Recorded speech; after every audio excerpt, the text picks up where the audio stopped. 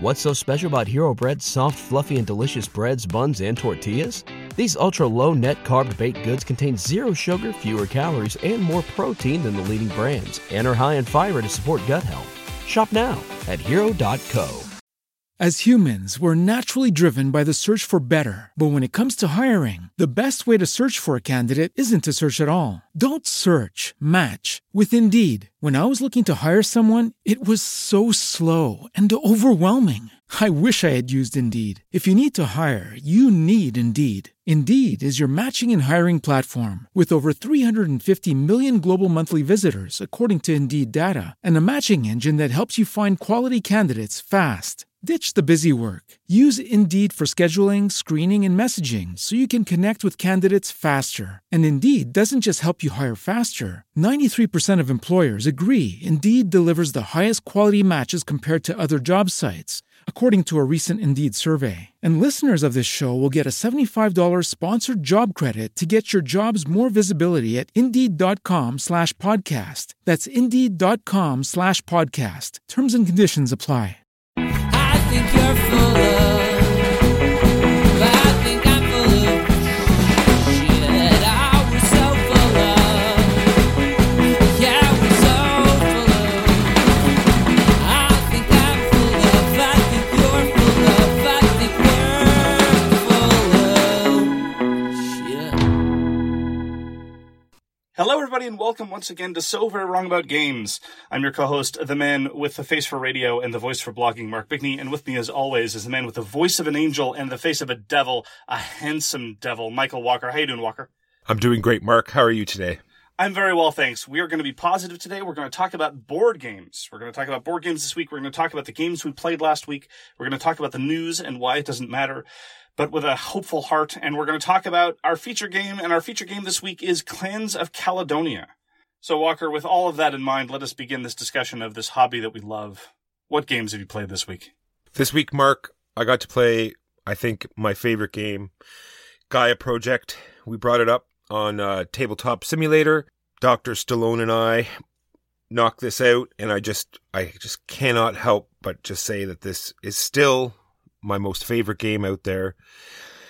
It just has it all. It has the theme, the presence on the table. It's just all around fun. I love it. All the races are very unique and different. They took Terra Mystica, a game that was already very polished and amazing, and they just condensed it down into this sci-fi experience that I think is great. Well, I'll correct you right there. I don't think condensed is an accurate word with respect to Gaia Project. And this is not a major criticism. I'm just saying that condensed and Gaia Project don't really belong in the same sentence. This is so true. And it is very appropriate that you're talking about Gaia Project and Terra Mystica, because given that we were going to be discussing Clans of Caledonia later, I don't think that this is the last time we will be mentioning those games. I don't know what you're talking about. I just want to reiterate something I've said every time Gaia Project comes up. I feel like revisiting it. I've never been particularly gung-ho about Gaia Project. I tried to express why in a review of it more than a year ago. But I do want to go back to it. I want to try it again. Definitely not on Tabletop Simulator, though. That is not the way to reintroduce a system to me that I had misgivings about, because I'm definitely going to have my opinions colored by the format. But once things are done, once things are somewhat back to normal, I would very much appreciate sitting down with you in front of some cardboard and plastic and playing Gaia Project again.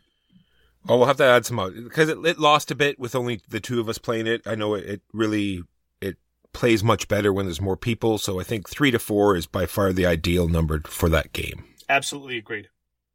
I've been playing more of Legacy of Dragonholt. I started enthusing about Legacy of Dragonholt last week, and I've been playing nearly every day. I'm trying not to burn through the content. See, my enthusiasm is at war with my desire to let the story breathe. And you've expressed interest in playing my copy when I'm done, and after you're done with it, we're actually going to be sending it to one of our commissioners, who immediately called dibs. So I do need to get through the story, but I don't feel this is a burden. This is rather a joy. And I just want to elaborate on the way that everything managed to double down on the narrative. And this is one of the geniuses of the system that Nikki Valens came up with. And by the way, she says on Twitter that she's looking for authors to collaborate with, specifically romance authors to collaborate with, for the next sort of choose your own adventure style game that she wants to design. I don't know if it's going to be using the same system, but let me tell you, I'll tell you what I told her. I will play any narrative game she puts out, because after Mansions of Madness 2nd Edition, Legacy of Dragonholt, she knows how to put story in a game. And she puts all these other quote-unquote narrative games to shame. Absolute and utter shame. Legacy of Dragonholt does everything right just the way a lot of good narrative RPGs do, in giving you just enough prompts to make you flesh out a character so you can put your hooks into the story, thinking about why your character would do what they're doing. And every paragraph that relies on your character's skill is therefore inflected with your character's personality, drives, background, motivation, etc. And all this without any sort of lengthy prompts or overdone story text. Despite the fact that your character is entirely silent, you get this hook because it's not like you pass a stat check. If I pass a stat check, that's not narrative. That's a blunt gameplay mechanism, usually revolving around some sort of silly die rolling. But on the other hand, if you tell me that how I might resolve this encounter with some bandits is going to change based on whether or not I have the survival skill, well then, that implicates why I gave my character the survival skill to begin with. And it wasn't in Legacy of Dragonholt because it gives you a stat bonus to this or a bonus to this roll or that, the other thing. No, it is all narrative, all background, all character. And so you end up with these lovely textured encounters where you supply this added bit of narrative grist, and it is so wonderful. I'm having such a joy. Every encounter is very memorable. I think back on all the things that my character has done. I don't think I'd ever replay it. This is not about replayability because I've already put my imprimatur on what's happened. It's kind of like playing a very, very narrative-heavy video game with an entirely different character. Suddenly, they have the wrong face. These events that were burned into my mind are indelibly associated with certain characteristics, and I don't know that I'd want to see them completely upended in that way, which goes to show you the amount of engagement, how engrossed I am, and how much ownership I feel like I have over the narrative. Because let's be honest, and this is true of video games as well, this is often just an elaborate con or a shell game, where you're fooling the player into thinking that they are the author of the story. Because the designer's hands are all over it. The job of a good designer, and this is very much in the same way of designing a Euro game, you want to back off, let the mechanics be as minimalistic as possible. Similarly, in the context of a narrative game, you don't want the author's fingerprints all over everything, drowning out the player's engagements with the story. And Legacy of Dragonholt is just a masterclass of doing that. I do have very strong opinions and associations with the characters that Nikki Valens has inhabited her world with, but they're nonetheless inflected indelibly with my relationship to them as a character and as a player. And so I cannot wait to do the rest of Legacy of Dragonholt, but as I say, I don't want to burn through it too quickly. I just want to let it savor a little bit, but I've been playing it every other day now since I first talked about it last week. My highest possible recommendation. That's been my further experiences with Legacy of Dragonholt. You and I got to play Race for the Galaxy. This is a game by Thomas Lehman, and it's put out by Rio Grande Games. And I don't really have to say anything good about it because there's a lot of people already out there that know that this is a fantastic game. But some of you might be off-put. Apparently, people go on about, the crazy amount of symbology and all this other stuff. Needless to say, it is quite easy to pick up, in my opinion. The way the cards are laid out, it tells you their abilities in each phase or each different type of action in the game, so you know exactly what you're doing. And I don't know if this is the same for everybody, I found the very unique part of this game is that when you get into a sort of a tableau builder like this, where you need specific cards, right? It says, get Imperial cards or find brown planets, right? And a lot of these games, you have a really hard time getting the cards you need. You know they're in your deck, but you have a hard time getting the ones you're worried that someone else will pick them up or whatever. But they solve it in a very unique way in this game, and which is the fact that you use the cards to pay for everything. So you have a heavy, heavy cycle already through the deck. So you're seeing waves and waves of cards, and then and it's not as though you're just discarding them for nothing, but you're paying for some of the cards that you need. So it's a really nice balance that makes you feel as though you're actually, you're not just wasting the cards, and you are finding the cards you need, and you sort of are being a little liquidy, right? Okay, I sort of need all these, but you have couple little side quests sort of thing that you're doing. It's like, okay, well, if I'm not finding these I need, but I'll, double down on this part of the game. I think I am really looking forward to playing more of Race for the Galaxy. And it increases the tension too, right? Because you might have a handful of cards and you can't pay for them all. And so you have to suddenly ditch this card that you could have done something with. But at the end of the day, it's got to go because you're making your priorities.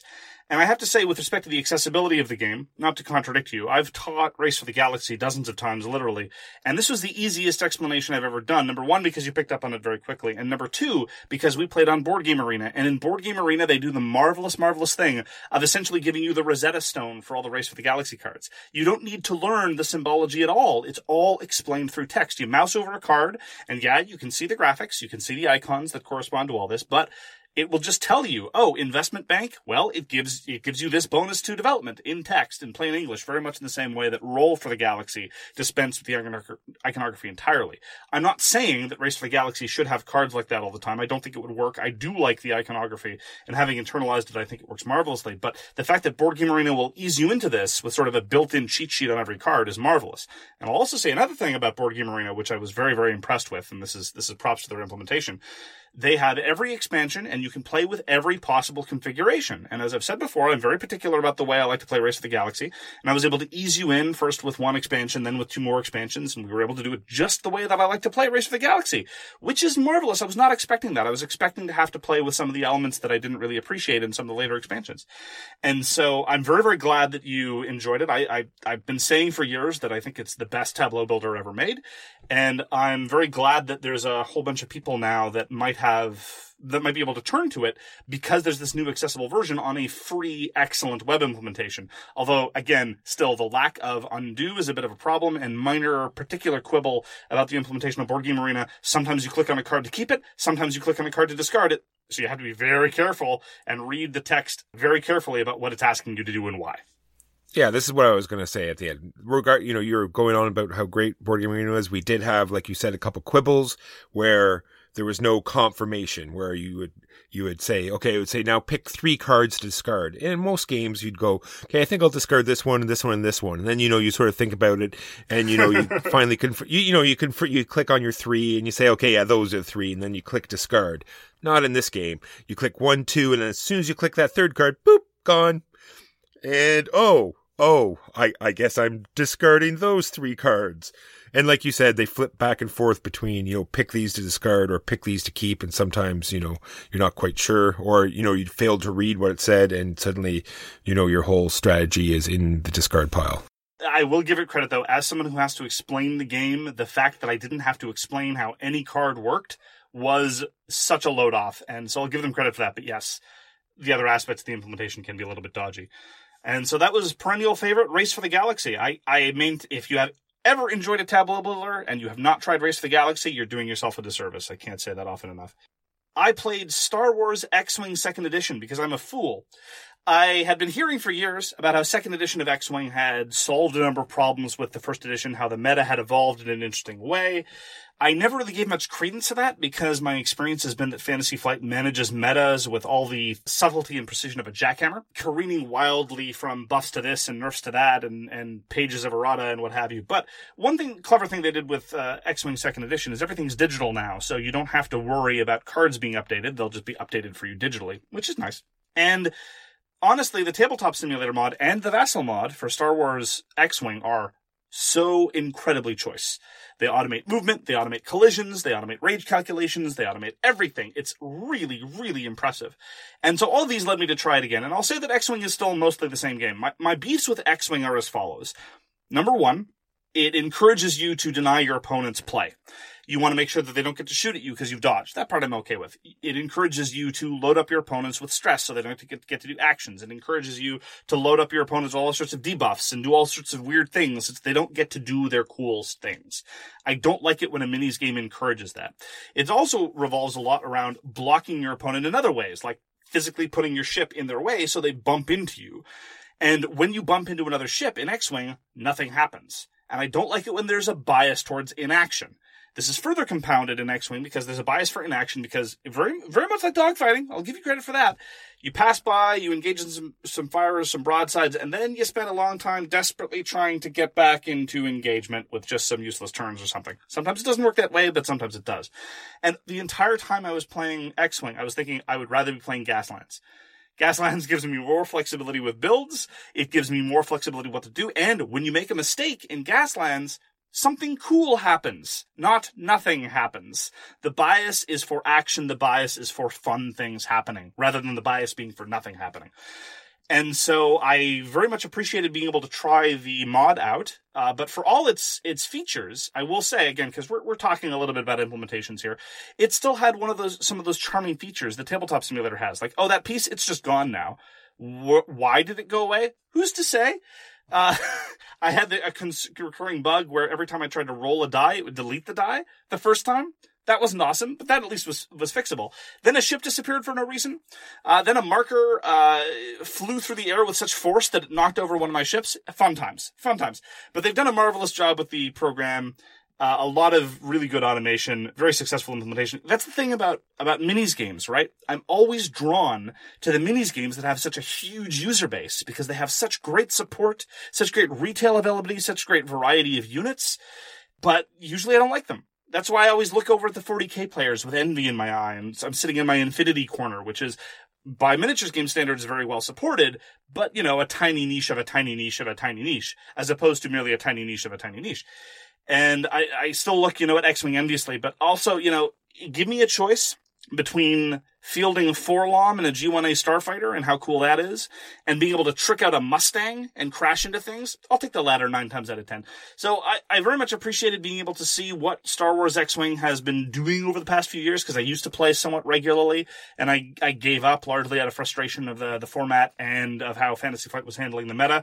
And it's still mostly the same game, but it's been slightly evolved. And so that was my experience with Star Wars X-Wing 2nd Edition. Well, seeing your platform problems remind me of the other game we tried to play and were eventually successful, which was Guards of Atlantis 2. This is put out by Wolf Designer and designed by Artyom Nichiporov. And I have to say that this is my best game of Guards of Atlantis 2. I had the most fun. When you were talking about denying people their fun, it sort of reminded me about the only drawback I had in that game. It was sort of the same sort of thing. You sort of build up your turn, you sort of figure out how to get close to the person, and then you save that one, attack, 1 or 2 attack cards you have, but you finally get it to play it.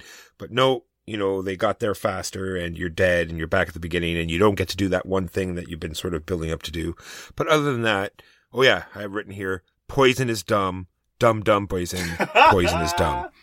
Yeah, you done got poisoned in that game. That is absolutely sure. We've talked about this in the context of the original Guards of Atlantis. The special abilities are awesome, but they're not like a lot of other games with lots of special abilities or lots of dice rolling. You don't just play a card and then something happens. You have to set it up, and you have to outthink your opponent. You have to outplay your opponent. And that's where you get a lot of the tension. And honestly, as a consequence, it's much more satisfying. In the game we played, we had 2 new players and the 2 of us, and we have differing levels of experience with the system. We all got to do something cool over the course of the game.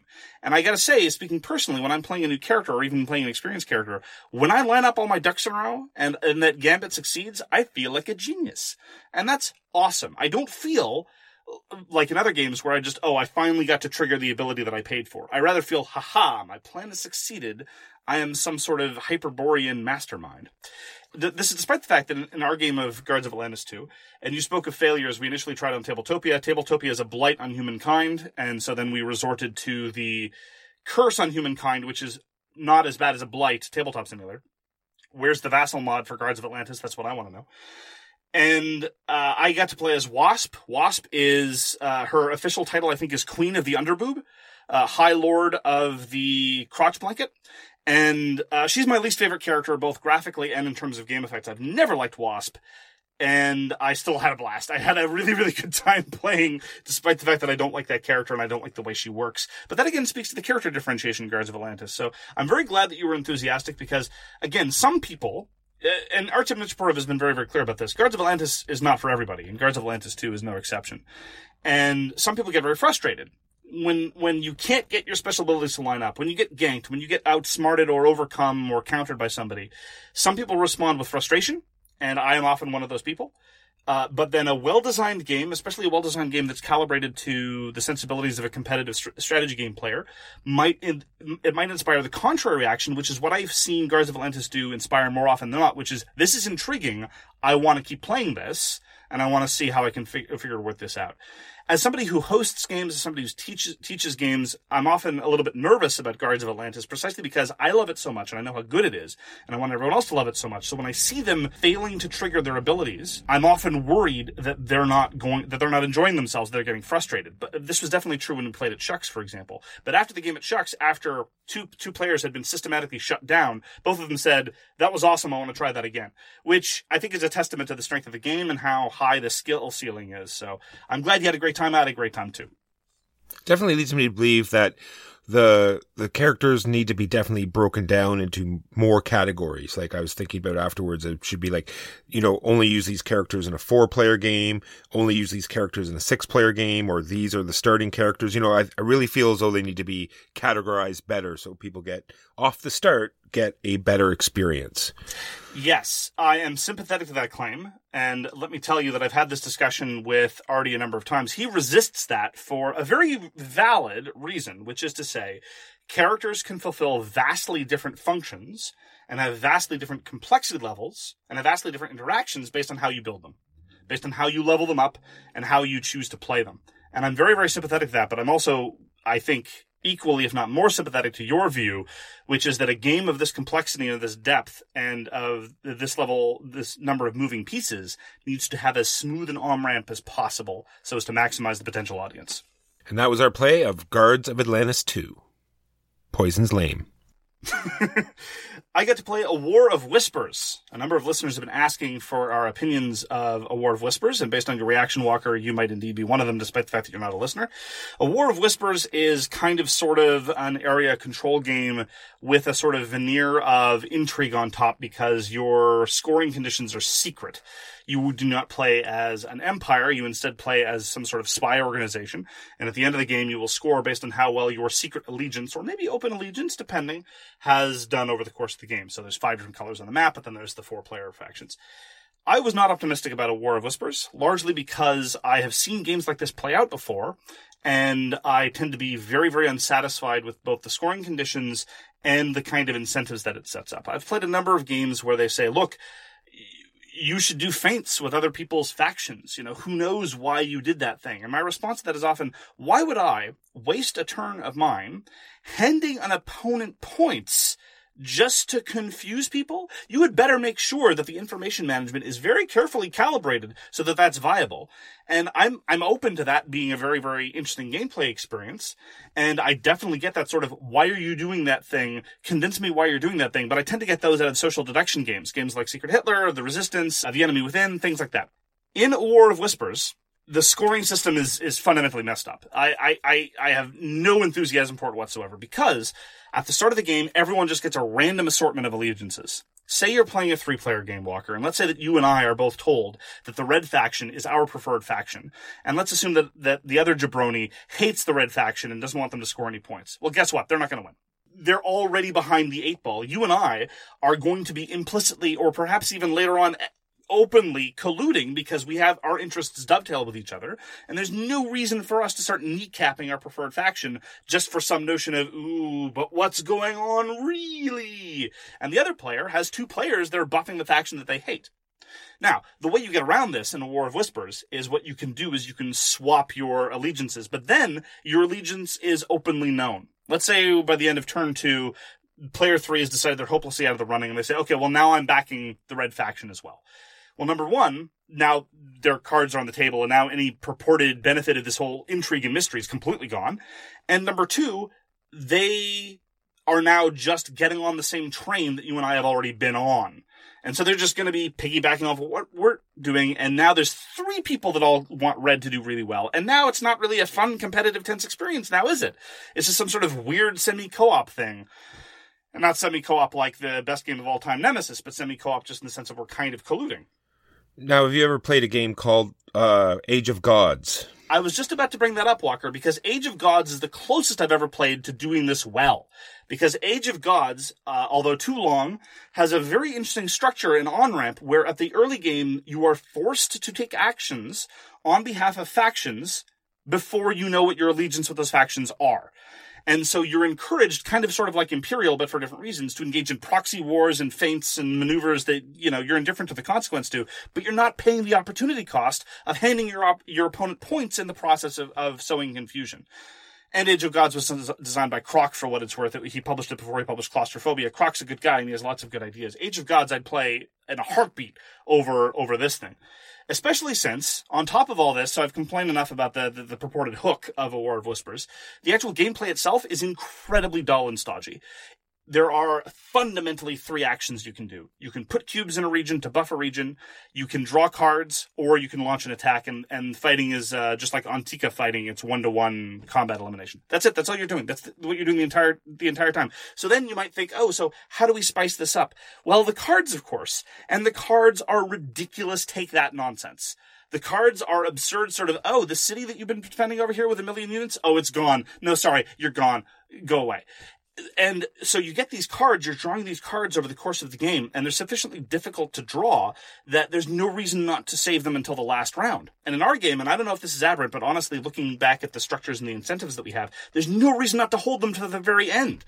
So you can play a card and make sure that there's fewer opportunities to recover from this cataclysmic kneecapping that you've inflicted on a faction for no other reason than you have to take that card that says just do it. So the actual gameplay is stodgy. The only interesting effects come from ridiculously arbitrary take that cards, and the scoring system doesn't work. So in other words, what you have is definitely the best game of the year. I found so little redeeming in A War of Whispers. It's on Kickstarter now. Back it if you want, but I see nothing to recommend it. I got to play Tobago on Board Game Arena. It's by Bruce Allen and Rio Grande Games. I'm only going to bring it up quickly just because Tobago is a game that you bring out maybe once a year. And you play it. It's very interesting, unique, and very fun to play. It's got this huge hexagon map, and they're all divided into different territories, be it jungle or ocean.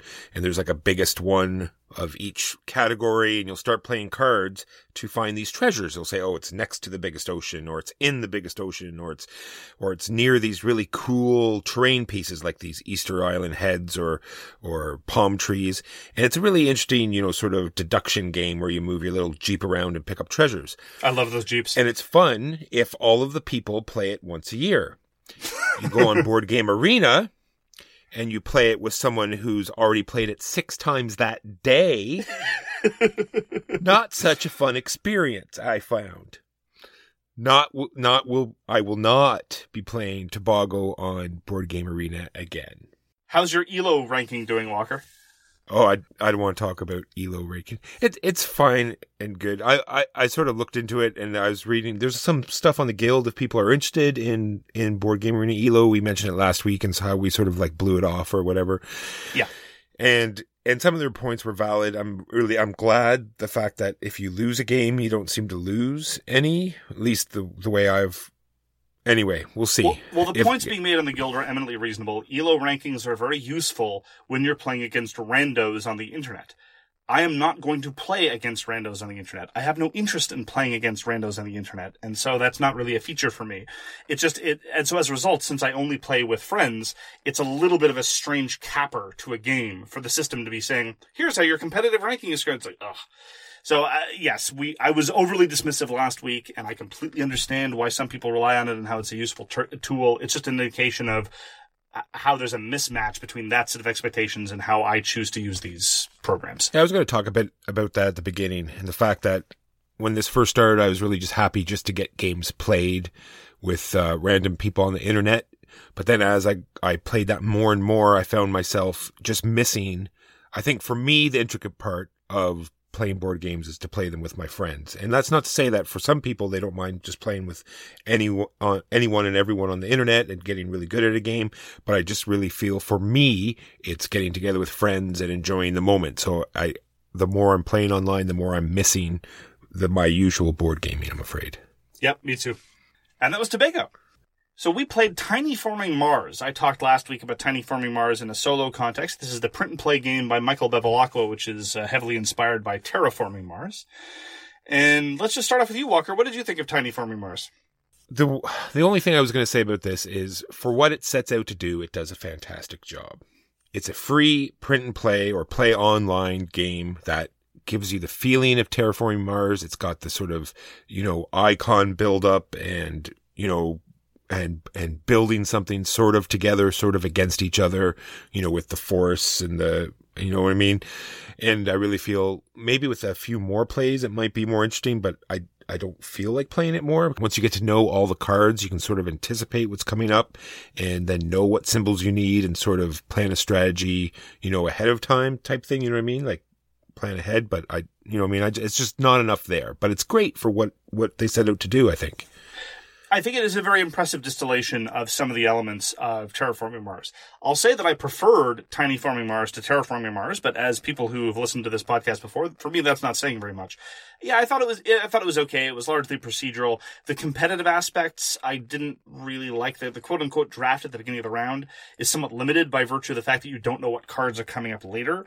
So you can take a project knowing that it's going to take some light bulbs, but you have no idea if those light bulbs are going to be coming up later on in the round at all. And so you might just be ending up with a project that's going to do nothing for you. So you feel like your choice was effectively wasted. And that's not particularly satisfying. And as a result, it's, it trundles along. You're doing your project and you're spending your money, and the tag management, as you say, is potentially interesting. And I found the manipulation of the map slightly more engaging than the manipulation of the map in Terraforming Mars. But ultimately, it's probably not something I'll come back to. And I was a little bit disappointed in it after having had such a good time with the other print and play game that I've been trying the past couple of weeks, which is Under Falling Skies, which is a solo game, admittedly. But Tiny Forming Mars, I'm glad to have tried it multiplayer, which is to say with two players as opposed to solo. And as an experiment, as a project, I think it's very interesting. As a game, I don't know that I'll go back to it. Lastly, for me, I just want to say that Teotihuacan is finally on Board Game Arena. I played it a bunch of times. I'll talk more about that next week. And that's all I played this week. So on to the news and why it doesn't matter. Well, first off, in the hardly a surprise, Gen Con has been canceled for 2020. I mean, everyone saw this coming, but now it's official. I am blaming you, Mark. Like 100%. Like I think they were going to go ahead, and then they heard you say, no, it's going to be canceled. And then the very next, I think it was the same day that it got canceled. So if anyone's upset, make sure you send all complaints to Air Canada, and they'll take care of you, I'm sure. There's going to be a Schotten-Totten 2. Schotten-Totten, also known as Battle Line, is Reiner Knizia's famed two-player card game. Battle Line got reprinted recently by GMT in a new art format, namely Battle Line Medieval. Same rules, just different coat of paint. Schotten-Totten 2 will also have a new coat of paint, but it's going to have slightly different rules. So this is the first rules change in Schotten-Totten since it was ever first published, other than the abominable special action cards, which quite frankly I think you should leave in the box. I don't know if they've been updated for the new version, but now in Schotten-Totten 2, different areas are going to have different numbers of cards that you're going to be played to them, rather than all of them being maxing out at 3.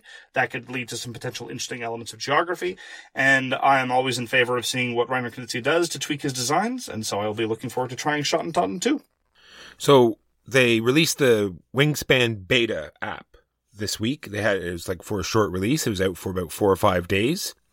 And I'm not sure what they're planning with it because it's completely different. They seem to have changed it. They took the 2019 Board Game of the Year and they changed it into like a mediocre, uninspired, card-driven engine builder.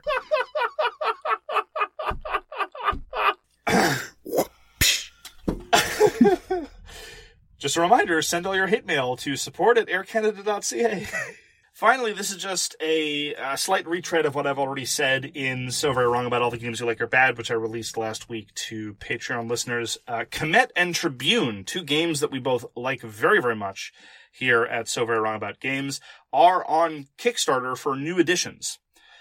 By the time you hear this, Kemet will be on Kickstarter, and Tribune has been on Kickstarter for a little bit now. And just to summarize what I had to say in my editorial, I feel very disappointed that I'm not enthusiastic. I don't know that I'll be supporting either of these projects. All the graphic design decisions for both projects seem to me to be a massive step backwards, and so I'll be keeping my older editions with glee. Honestly, all the graphics that I've seen for Kemet and Tribune in the new editions have been really, really disappointing in a lot of ways. Obviously, that's subjective, so take a look if you want to. If you don't have a copy of Tribune is now very, very hard to track down. I can recommend that you get it because it's the best worker placement game of all time, but it's very expensive. But unlike a lot of other Kickstarters, it's not going to be in print afterwards. That's not how Spielworks have been doing things. So if you missed out on Die Macher, which was their last project, good luck finding that. So I don't know. I don't know that I can recommend either of them really. But by the same token, there's a scarcity to Tribune that does not exist for Kemet. So Just a heads up on stuff on Kickstarter, which could have been great, but has left me with a profound feeling of emptiness and disappointment. Take place in a desert? Aren't deserts vast and all dull brown? So shouldn't it sort of reflect being vast and all dark brown? And dry? All dry. Well, it's not like the Nile was fertile or anything. Very briefly glanced at it, and it was just all beige. It was just didn't seem... Yeah. Anyway. And so that's the news, and why it doesn't matter. Now we're going to move on to our feature game. Walker, what's our feature game this week? Our feature game this week is Clans of Caledonia. So Clans of Caledonia was put out in 2017 by Juma Al-Juju at Karma Games. Juma Al-Juju previous design pedigree includes one game called Green Deal that I have not played, and I don't know that anyone else has. Clans of Caledonia is a medium-weight Euro game with asymmetric powers, resource management and production, and building placement on a hex grid with the Vegas Whispers of area control. And other than that, has absolutely nothing in common with Terra Mystica whatsoever. Walker, why don't you give us an unhelpful summary of what one does in Clans of Caledonia? So in Clans, you're trying to find that crucial balance in, like other engine builder games, like how long you're going to build your engine and when you're going to start running your engine. You gotta make those shillings while ensuring you're getting the most out of all the bonuses, i.e. the neighbor bonuses, the round bonuses, the map bonuses, and your clan bonus. You gotta make sure you fulfill those orders. Not only does the player who complete the most orders get a bunch of points, but all those unique resources that are on those contracts all add up for a great source of points. So I'd like to start right away by pointing out something that I've mentioned in the past when talking about Clans of Caledonia. I think it's pretty classless that Terra Mystica is not credited anywhere in the rulebook.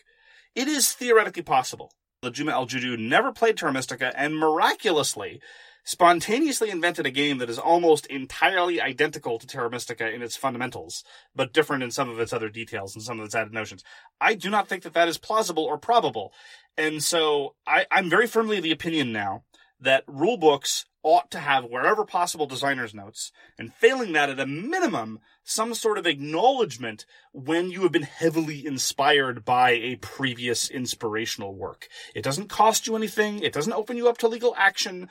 It is the mark of respect that I think you should do to a fellow creator. And the fact that it's not anywhere in the box of Clans of Caledonia, I think, is unfortunate. It's true. It's because the look of it is much the same. You know, you have this tableau in front of you where you're moving stuff off your tableau onto the board, and it creates resources, you know what I mean? And there's very, like sort of a race onto the board with, you know, the same sort of blocking mechanisms and that type of thing. And the end round bonuses are the same.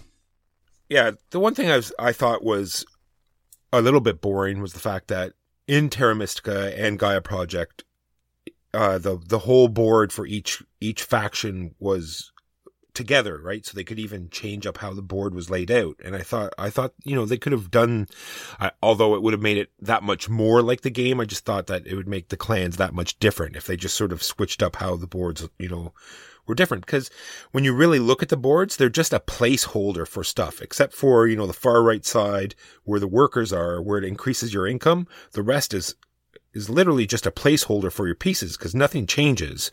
Well, here's the thing. You're right that this is one of the key differences between Clans of Caledonia and Terra Mystica, but this is actually one of the ways in which I prefer Clans of Caledonia. Because the powers, the asymmetric powers that you start with, don't give you new rules subsystems. They don't fundamentally change the nature of your economy. It's like, oh, you don't build buildings like that. You build this other building, and when you build this building, it opens up this new mechanism that other races don't do. And oh, by the way, you have twice as many power tokens as the other races do. Like, all that is fine. I'm not saying it's a serious problem, but I appreciate that in Clans of Caledonia, it's much cleaner. It's kind of like the approach that Marco Polo takes. Everyone's playing the same game, but you have some weird twist on top of things, rather than an approach like Root, where everyone's playing a radically asymmetric game. I think it works in Root because Root's fundamental mechanisms are not as heavy as those in Clans of Caledonia or Terra Mystica. And as a result, it's easier to get everyone on the same page, and it's easier not to get overwhelmed. Whereas in things like Terra Mystica or Gaia Project, I sometimes felt as though the power that I was given, number one, required a considerable amount of rules internalization up front, and number two, possibly as a consequence, kind of sort of railroaded me into playing a certain kind of way, which I found a little unsatisfying at times. Whereas in Clans of Caledonia, it's much, much cleaner. well, now that you sort of said railroaded off the front or a heavy rules load off the front, I have this like near the end, but I really feel I think I played this game more in the last 2 weeks than I did any other game we reviewed. I've played it at least probably about 15 times in the last 2 weeks. And I really feel to play it competitively, I don't know if that's the right word or a word that I should be actually using when talking about board games. I think this game is way more front loaded because you really need to see, because the board has all these different bonuses. The actual map itself has 4 different bonuses. You have to look at those and use those properly. You have to look ahead at every single round and see what the bonuses are going to be there. You have to, check your starting faction and what resources it's going to start with and sort of look down at all the contracts and see, which ones can I fulfill quickly and get a bonus there. So I think, without knowing all of that at the very start, just learning this game for the first time, I really feel as though Clans of Caledonia will put you further behind at the beginning of the game than Gaia Project would. That's fair, but I think that's partially because of what I was talking about. It's because the systems are cleaner. It's less about system mastery and more about those tactical and strategic trade-offs, about managing your costs and exerting those map bonuses that are available to everybody. For example, just to continue on this general theme about the ways in which structurally they're different, and I think that Clans of Caledonia is cleaner. Clans of Caledonia effectively, in terms of the overwhelming majority of your transactions, has a single currency, money. That's how you're going to be building buildings. That's how you're going to be buying other goods. And the other goods you mostly have, so you either make more money at the back end or to fulfill the contracts. So the goods don't have any inherent difference in and of themselves. Whether it's milk or cheese, broadly speaking, it's just one more cog to put into the system. Rather than Terra Mystica or Gaia Project that have all these different, independent, mutually unintelligible currencies. Some of them you need to build these buildings, some of them you need to build these other buildings, some of them you need to do these other things. So Clans of Caledonia, I completely agree with you, is daunting from a strategic and tactical perspective, and I have no doubt that somebody who's played more often or who's internalized these trade-offs better will completely grind your face into the dirt. But when playing Terra Mystica or Gaia Project, I feel more like I'm struggling with the system itself and the overall economy rather than manipulating the economy, if you understand my distinction. I do, but I don't agree with it. Like in Clans of Caledonia, there are 11 resources that you have. 7 that you're actually working with, like with the tobacco and the sugarcane and the cotton. You don't really spend those except for the end of the game where you spend them for victory points. But during the game, there's 7, all 7 resources, where in Gaia Project, there's really only 3. You have your ore, your knowledge, and your coins, and that's all you have to worry about. Well, you're forgetting power. For one thing, you're forgetting other races that have their own special currencies. You're also forgetting shovels, which are sometimes a currency. You're also forgetting the fact that these currencies are not mutually exchangeable. You're exaggerating the differences. You're right that in terms of sheer quantity, there are more different things in Clans of Caledonia. But at the end of the day, it's all just about money. If milk is trading at $10 and whiskey is trading at $6, well, I mean, it's not that milk and whiskey are fundamentally different. It's just that the market forces that have brought you here are plugged in differently. And all buildings are built the exact same way. Pay money, put out the building. You cannot say the same in Terra Mystica and Gaia Project. Agreed. Some things I do like in Gaia Project, we were talking about this neighboring bonus. And it's sort of like not forces the player interaction, but encourages it, right? In Gaia Project, you have this interesting power system. And I agree that it's convoluted and overly complicated, but I think it's very interesting because in Clans of Caledonia, it's very specific. You build next to whiskey, you get, discount on whiskey, you build next to that, but it's very situational and sometimes you don't need it at all, or sometimes it just doesn't work out. Where in Gaia Project, that sort of knowledge circle, it's sort of like it could be a whole strategy where you're like cycling it over and over again and using it to get things that are usually harder to get to. I agree with you entirely, but that is, I think, the only area in which the player interaction in Terra Mystica is better than the player interaction in Clans of Caledonia, or more substantial. Because in Clans of Caledonia, you care about the market, you care about the pricing of the market. If people are buying a lot of a resource, it's going to be very, very expensive, and so you're incentivized to get into that resource so you can sell it at a very, very high profit, or vice versa. And you're competing with each other for contracts, both to get the contracts and then to satisfy contracts that give you the more valuable payoff at the end of the game. It's effectively kind of sort of almost a stock mechanism. If people have made more cotton than they've made tobacco, which, as you correctly point out, are theoretically separate resources, but really they're just points at the end of the game. So you don't spend them, you just gather them by completing contracts. The less produced commodity is worth far, far more. And so if nobody's produced any tobacco, you can look at that tobacco contract and say, haha, this is going to be worth a lot more at the end of the game. Now, in terms of player interaction for a medium weight economic euro, this is not what you would call excellent. Like, there are no direct auctions. There's no direct competition in terms of the market forces in the way you might find in something like Navigador or a whole lot of other auction-based economic euros. But I do find it a little bit more substantial than the player interaction in Terra Mystica and Gaia Project because, as you say, and this is also part and parcel of how complicated each person's faction is, it's pretty head down at the end of the day, as you would say. I have it down here as one of the really interesting parts of this game is those end game resources and the fact that everyone's building them up, and depending on what the final outcome at the end of the game, you add them all up, and whatever is scarcest is going to be worth more points. I really thought that was a very interesting part of the game. And another benefit of the contracts is it gives you some signposting. I love Euro games where the systems may be a little bit daunting at first, and Clans of Caledonia is definitely a middleweight. It's not particularly daunting, but there's a fair amount to keep track of.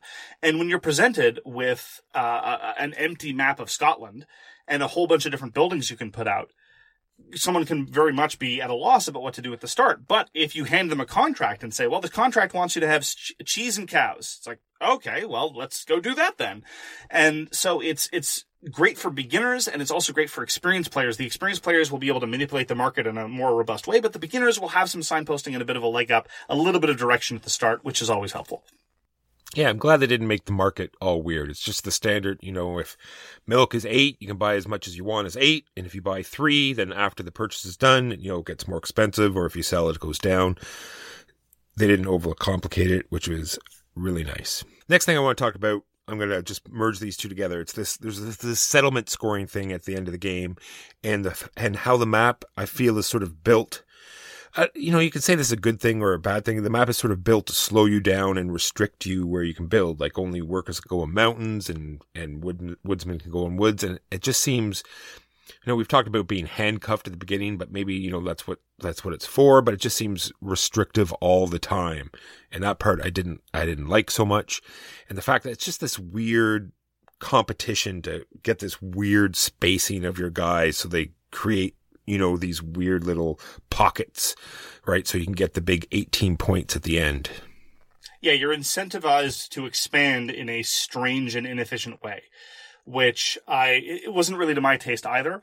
And it's one of those holdovers from Terra Mystica that I wish they'd gotten rid of. In Terra Mystica as well, your expansion is effectively very narrowly funneled because you like a certain terrain type, and other terrain types are just very expensive for you. And so you'd best build towards that. One thing I will say in favor of Clans of Caledonia's map, though, is that it is modular, and so it varies a tiny little bit every time. Now, not in a super exciting way. It's like, now the hex near the center of the map costs $5 to expand into rather than $2. But it's something, at least, in terms of giving the map a little bit of variety. Well, there's a whole bunch of variety, actually. I just have a thing here. You're going to get a different clan every time. There's round markers like there are, round scoring advantages like there are in all of these games. They're going to be different. There's 9 of those, so they're going to be different every game. And the map bonuses. On the 4 corners, you can build out and use these 4 different things, and there's 9 of those, and so they're going to be different every game. So it's very random every time. Not like a different game experience every time. I really like how that's done. Right. Another thing that I like, just the physical production of the game, I liked how they decided to go for a sort of minimalist box size and production. It's not that they skimped out on any of the components. The components are perfectly nice, but they're no larger than they need to be. You have custom wooden tokens, but a very small number of them, and they're relatively small, easy enough to manipulate and easy enough to see, but it all fits into a very, very small box. It was relatively economical, and in an age where, and this has been true for at least 5 years, where Euro games are getting bigger and more expensive, I really appreciate the fact that they put this medium weight game in a box that's vastly, vastly smaller and cheaper than other games from which it was directly inspired, cough, Terra Mystica, cough. Yeah, you can get the metal coins if you want to, and you can get the special sleeve or whatever, but the base game is this tiny, slim box packed with gameplay, and that's the way to go. Yeah, and it plays very much like Gaia Project or Terra Mystica, where some people are going to get an economy going a lot sooner. So, you do turns back and forth. And it's a very fast flowing game, much like the other ones. And then suddenly you're going to run out of resources. You're going to find try to find the best way to eke out the most actions during your turn. And then eventually you're going to pass. And they do it differently in each game. And I think in both games, it's done very well. In Clans of Caledonia, when you pass, if you're the first to pass, you get more money next turn and you get to go first. In Gaia Project, it's much the same thing. There's all these turn bonuses that you're going to get. So when you pass first, you're going to get first choice of those and you're going to get to go first as well. And I think both games work very well that way. I agree. Ultimately, though, in terms of how I feel about Clans of Caledonia, because I played it a number of times when I first got my copy. This was a couple of years ago. And then I started playing it again because you wanted to play it on Board Game Arena and we were going to review it. And so I played it a bunch since then. But I was reminded of why I stopped playing Terra Mystica, Clans of Caledonia, and to a certain extent Gaia Projects as well, because the system is cleaner.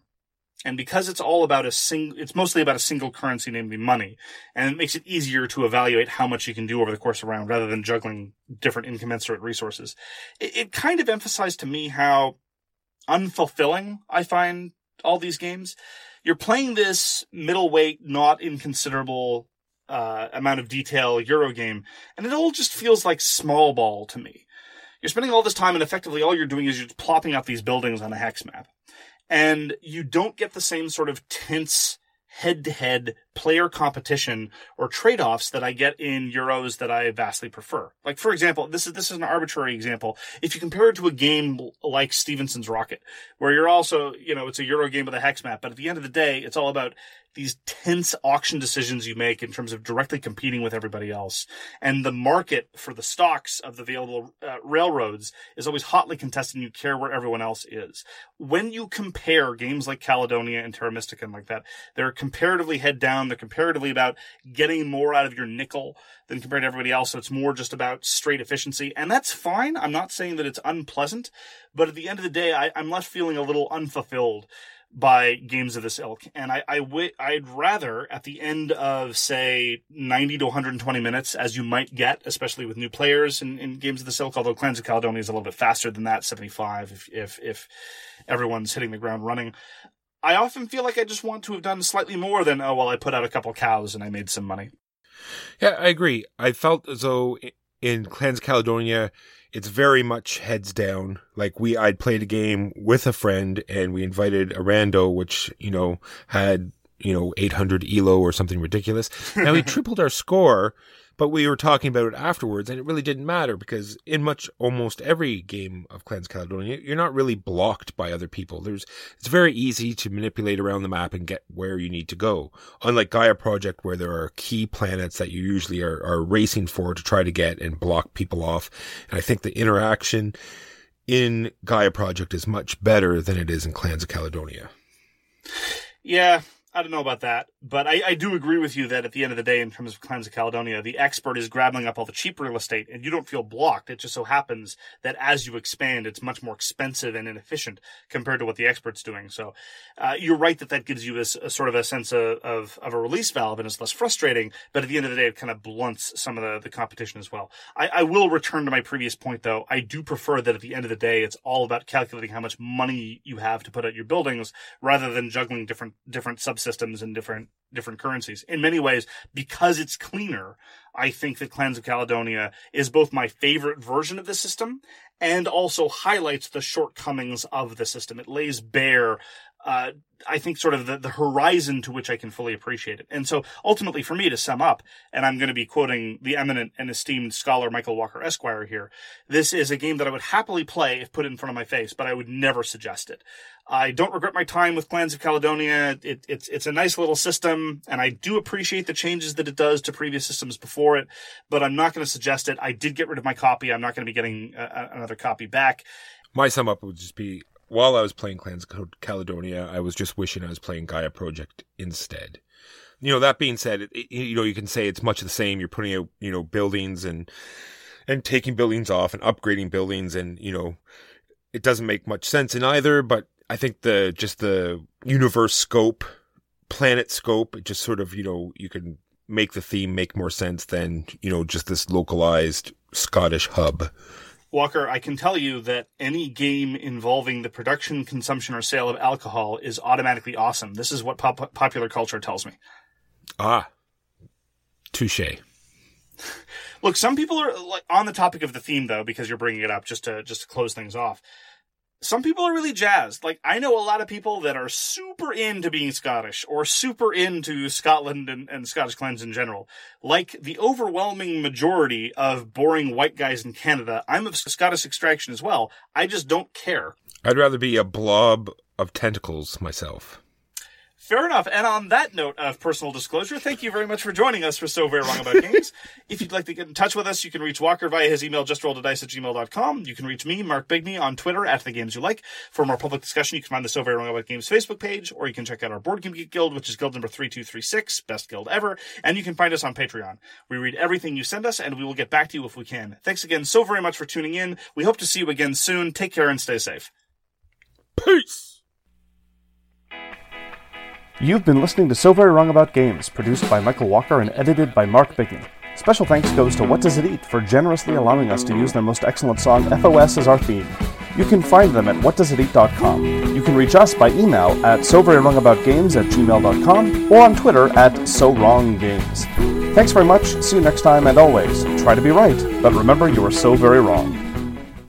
As humans, we're naturally driven by the search for better. But when it comes to hiring, the best way to search for a candidate isn't to search at all. Don't search, match with Indeed. When I was looking to hire someone, it was so slow and overwhelming. I wish I had used Indeed. If you need to hire, you need Indeed. Indeed is your matching and hiring platform with over 350 million global monthly visitors, according to Indeed data, and a matching engine that helps you find quality candidates fast. Ditch the busy work. Use Indeed for scheduling, screening, and messaging so you can connect with candidates faster. And Indeed doesn't just help you hire faster. 93% of employers agree Indeed delivers the highest quality matches compared to other job sites, according to a recent Indeed survey. And listeners of this show will get a $75 sponsored job credit to get your jobs more visibility at Indeed.com/podcast. That's Indeed.com/podcast. Terms and conditions apply.